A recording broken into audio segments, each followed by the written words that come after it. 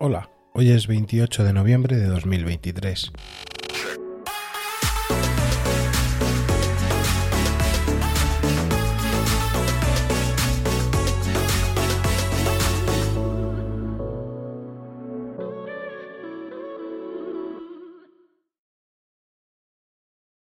Hola, Guadarrama.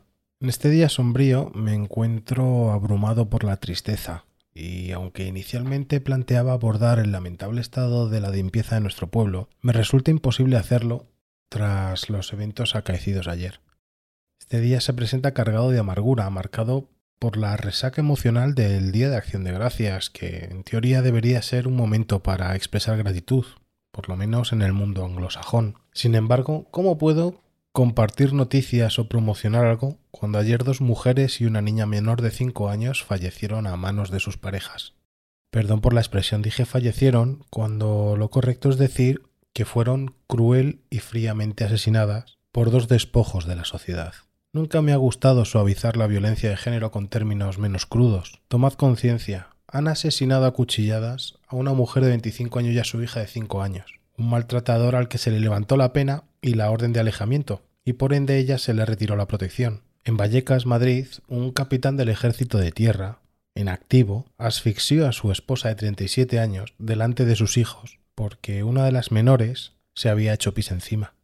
Los servicios de emergencia consiguieron recuperarla, pero lamentablemente no consiguió sobrevivir una vez ingresada. ¿Qué tipo de sociedad deseáis? ¿Qué moralidad queréis transmitir a vuestros hijos?